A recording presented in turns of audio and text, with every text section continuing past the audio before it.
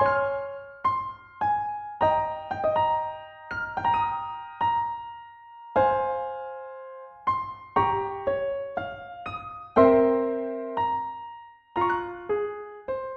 Tyler, welcome to Network Capital. I know this is your first podcast and podcast. I'm thrilled to host you here.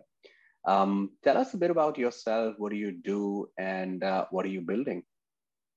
Absolutely. Thanks for having me. It's very exciting to be a part of Network Capital and appreciate the opportunity to chat with Karsh. Yeah, I am the CEO and founder of Faves. And Faves is an app where you can find content recommended by your favorite business leaders, writers, creators, and economists. So for instance, if you go to Faves, you could find a podcast that's been recommended by Marissa Mayer, Sean Kim, who's the head of product at TikTok, best-selling author Nir Eyal, most importantly, Utkarsh, who's now a curator on our platform, or Deb Liu, who's the creator of Facebook Marketplaces. So I think people these days recognize that the same way diet shapes the way you look, content diet shapes the way you think, and they want to improve their content diet. We're creating a space for that. That's phenomenal. Tell me about the origin of this idea and a bit of your past life. Yeah, so it started out trying to understand, I think I was an early adopter of TikTok. And I suddenly felt very fatigued by this fragmented experience of jumping from TikTok to Instagram to Twitter to email newsletters to Apple Podcasts. And they say all a business is bundling and unbundling. And so it felt to me like it was time to rebundle media. And so what kind of happens on Faves, we've enabled the ability for our curators to recommend all types of content. From podcasts to articles to tweets to TikToks. So what happens is you end up with this one master feed with all the best content on the internet. In many ways, it's like a For You page for the internet, recommended by people that you admire and trust, rather than a fragmented experience where it's hard to find good content and most of the stuff you're reading is clickbaity and fake news. So I kind of backed into this. I started out wanting to build a small business that would create passive income. And then as we got further and further down the rabbit hole, we realized we were working on something really big and have just kind of run with that as time has gone on. I think this content discovery and consumption diet is something that a lot of us are thinking about because there's been a proliferation of content of all kinds in the past year and a half. Tell me about this idea. When you started working on it, what were the first 100 days like? Was it while you were at GSB? Was it before? How did your previous career set you up for what you're doing today? Yeah, so I started at GSB, and the original idea was to build a place that aggregates all of the sports content on a particular team. With similar insight around fragmentation, I noticed that I was going to 10 or 15 sites to try to find the best articles on my favorite college sports team. And so we built just a simple place that pulled that all together. And we ended up growing it to about 30,000 users in 2 to 3 weeks. And so we had really good validation. Wow. But we had two things happen. One, COVID hit, so there was no more sports news. And two, we started having people say, hey, this is great, but I'm seeing 7 articles that look really similar because they're all summaries of the most recent game. And I don't want 7 articles. I want you to pick. I want you to curate for me. I want you to tell me which one's the best to read. And so we started recognizing, okay, this concept of curation was really important. There's more good content on the internet than there is time. And I think people now recognize that attention really is our limiting resource. And so if we can help people find good content, because if you want to go into product, if you want to build an algorithm, who better to learn about algorithms from than Sean Kim, right? The head of product at TikTok, right? They're doing the most innovative stuff in the space. And so we started to say, can we start talking to experts and have them put their best content into a particular place? And what was exciting, I didn't know Sean before this journey. What was exciting was to see his response. Sean came at this from a very different angle. He, obviously is a business leader. He was at Amazon before TikTok. And he wanted to start giving back to the community. And so he was looking for a way to mentor. And he put out on LinkedIn that he was looking to do this. And overnight, he had 300 applicants. And so Sean had a problem. And Sean's problem was that he wanted to scale mentorship. He can't do 300 one-on-ones a week. But what he can do is share the content that he's already consuming in a few minutes a day and help point people towards good resources. So to him, this was a way to scale mentorship and scale education and help people find good content.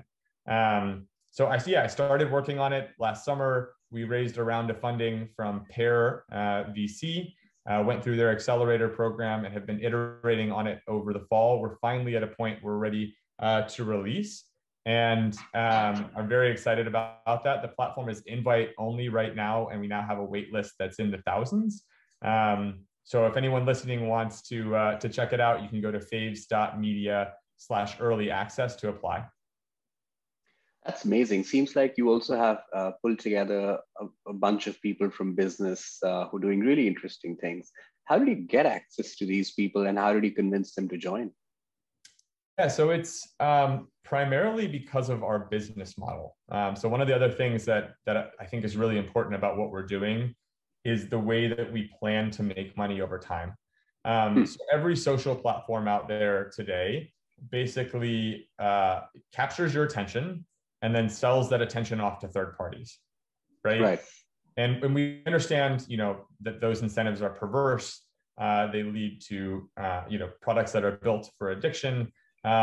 We are trying to do a different business model. So instead of selling third-party ads the way that Facebook or Twitter does, we're taking that space in the feed. Every 10th post is an ad on these platforms. It's what makes Facebook a $1 trillion company.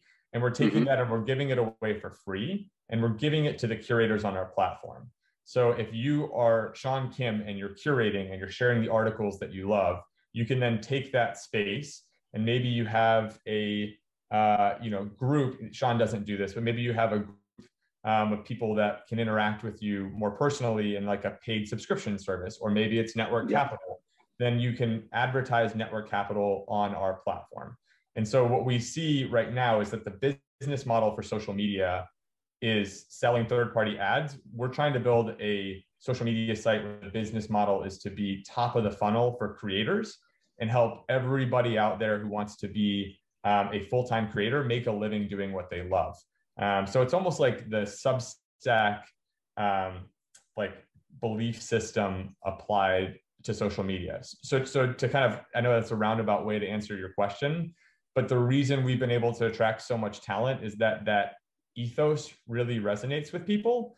And a lot of the people out there who are coming onto our platform, they're authors of Substacks. David Matten works with the World Economic Forum and he writes a Substack, and just like everybody else, the challenge is exposure and growth. And so for him, it's like, look, I could be participating in this ecosystem rather than spending my time on Twitter. And in return, people are discovering my Substack and it's growing my newsletter. Like, why would I go anywhere else? That sounds interesting. Do you see Twitter or Facebook as competition, or are they essentially distribution channels for you? It depends. I don't see them as competition at this point. We're certainly not competition to them yet. We're very, very small potatoes, but hopefully that will change quickly. I think at the end of the day, everything on a phone is competing for your time a little bit. Like, who's going to create the best user experience? What I've found is I love Twitter. I think Twitter gives the most intellectual content in bite-sized pieces on the web. But I still find myself kind of in an echo chamber and seeing the same 6 or 7 people post over and over on Twitter. And so what we're doing by you sharing the best people out of the 1,000 that you follow and me sharing the best tweets out of the 1,000 that I follow, you end up with a much more variable and interesting feed than what you do on any of these platforms on their own. So sure, we want you to spend your time here because we want it to be, social media that's both entertaining and guilt-free because you're actually learning things. But I don't view us as a direct competitor at this point.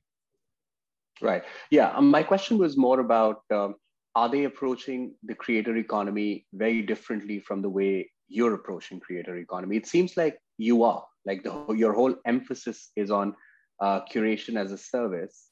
And you can also curate your feed on Twitter by following the right people. I was trying to understand what might the difference be as a consumer of the right set of people on Twitter versus being on Faves or a platform like Faves.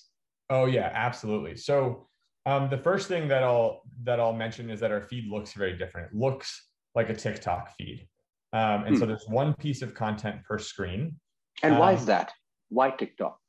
So it's a couple of things. One is over time, you want to be able to show people what content they want to view. And one of the things Twitter has challenges with, there's some really fascinating articles out there by Eugene Wei, who I think is one of the smartest people. I really enjoy his writing. Yeah. He's amazing. He would be one of my dream curators. So we're starting to reach out to him soon to see if we can get him on Faves. So what TikTok, by virtue of having one piece of content per screen, can understand if you're interested in that particular content.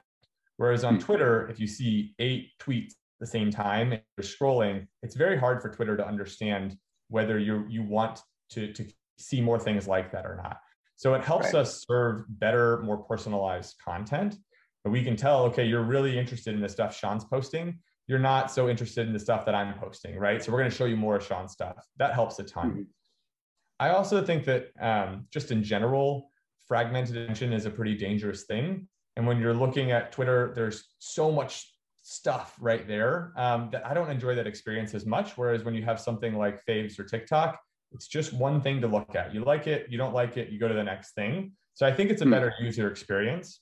The other piece of it is it allows us to build other features that nobody else has. So David Matten works with the World Economic Forum and is a curator on Faves. And he has this amazing British accent. And he will post a tweet, and then we have a feature where he can give 30 seconds of his take on the story that he records, and the audio plays right over it. You could never do that in a Twitter feed because you can't have 6 pieces of audio playing at the same time.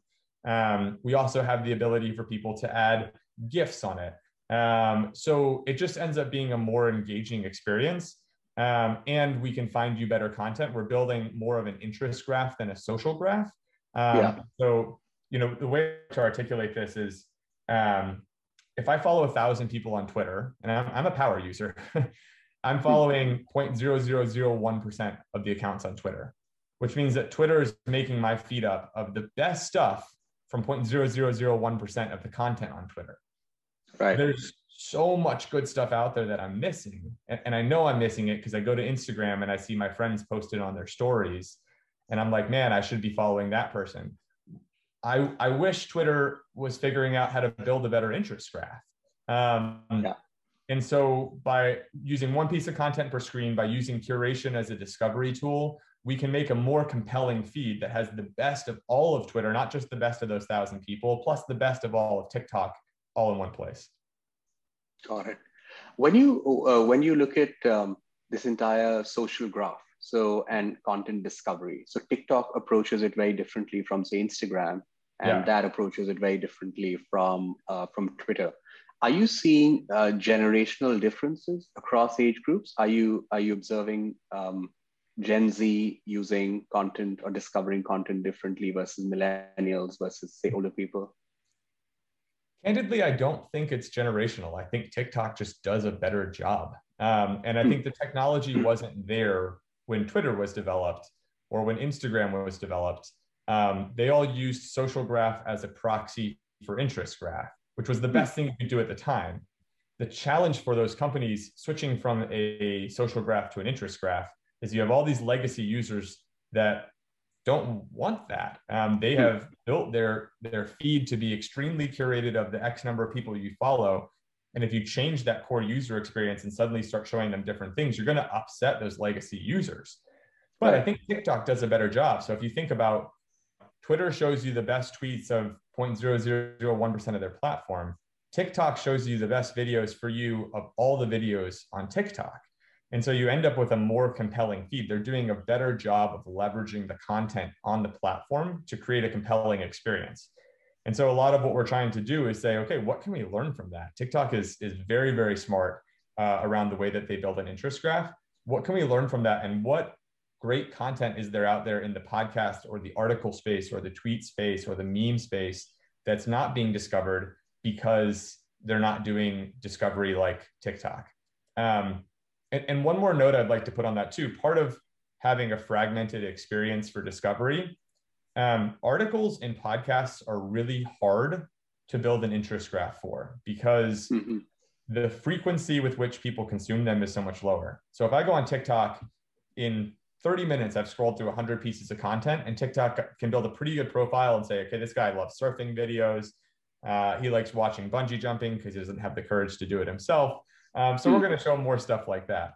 The challenge there is with long form content. It's very hard to build a recommendation engine, but by putting short and long form together, we can build a pretty strong interest graph and then do podcast and article recommendation better than anybody who just has podcast or articles, because we can tell from the tweets and TikToks you're looking at that you are curious about the creator economy. So we'll recommend podcasts about the creator economy. Right. I think that's really interesting.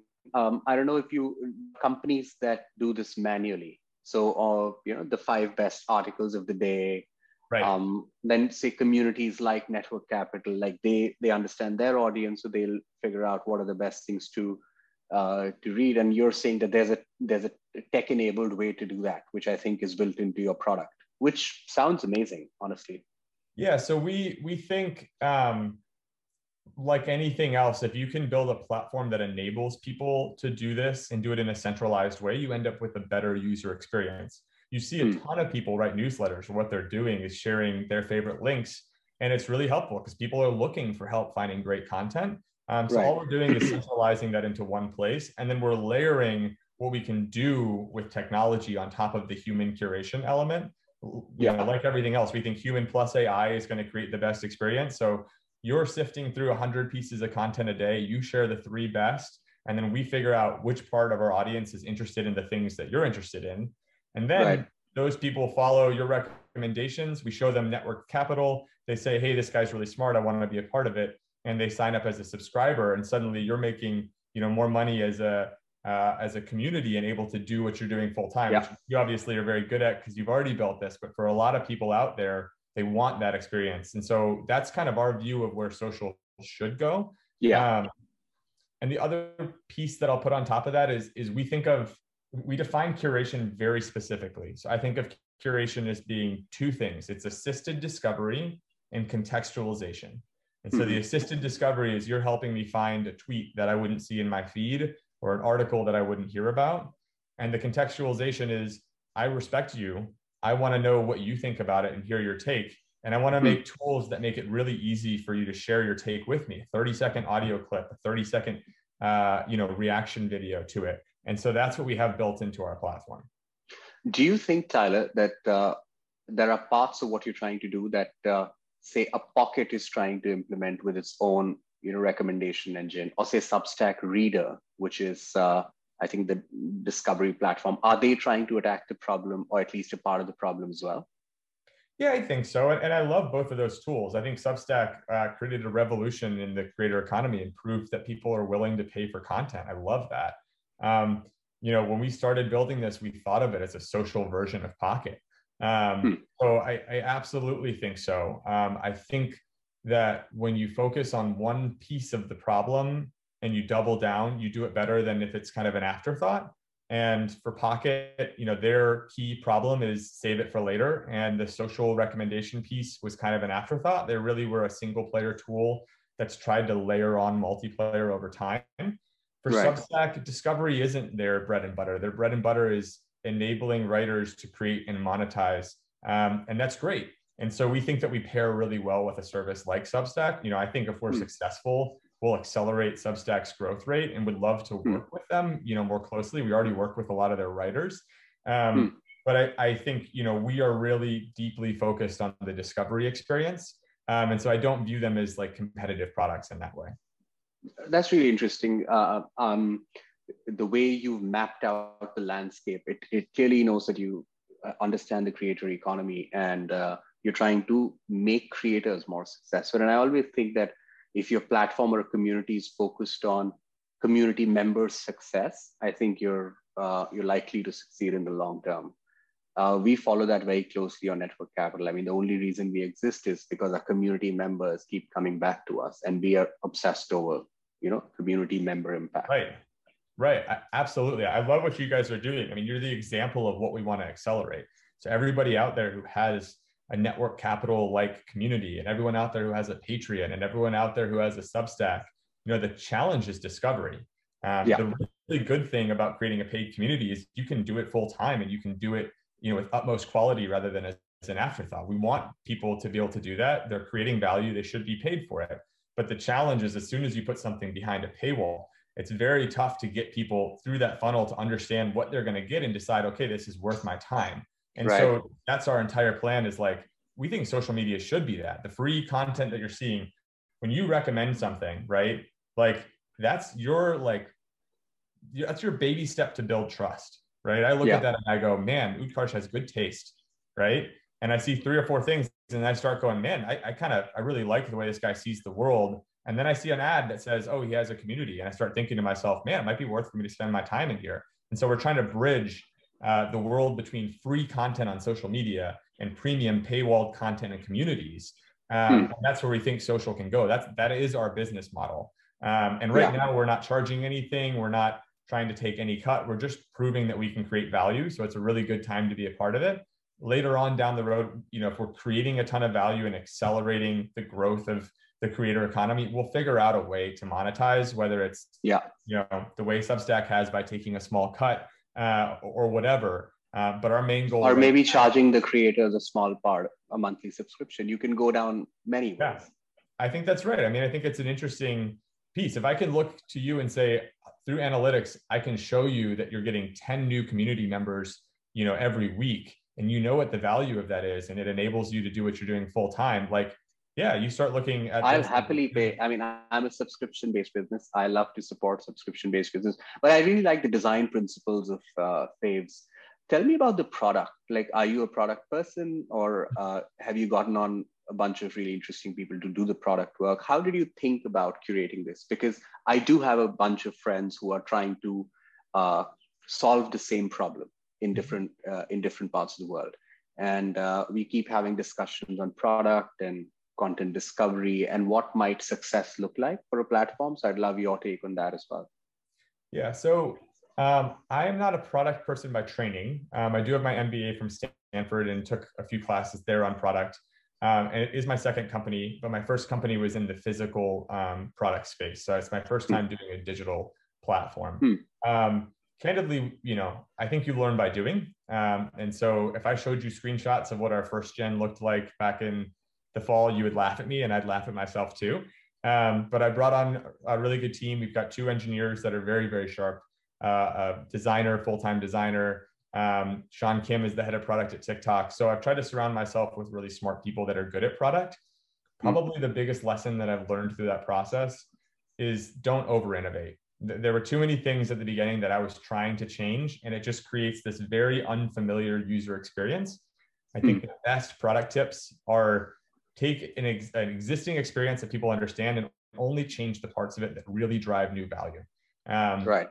And that's what we kind of had to do. We decided, look, we're going to build an interface that looks very familiar to people. The tabs look very familiar to people.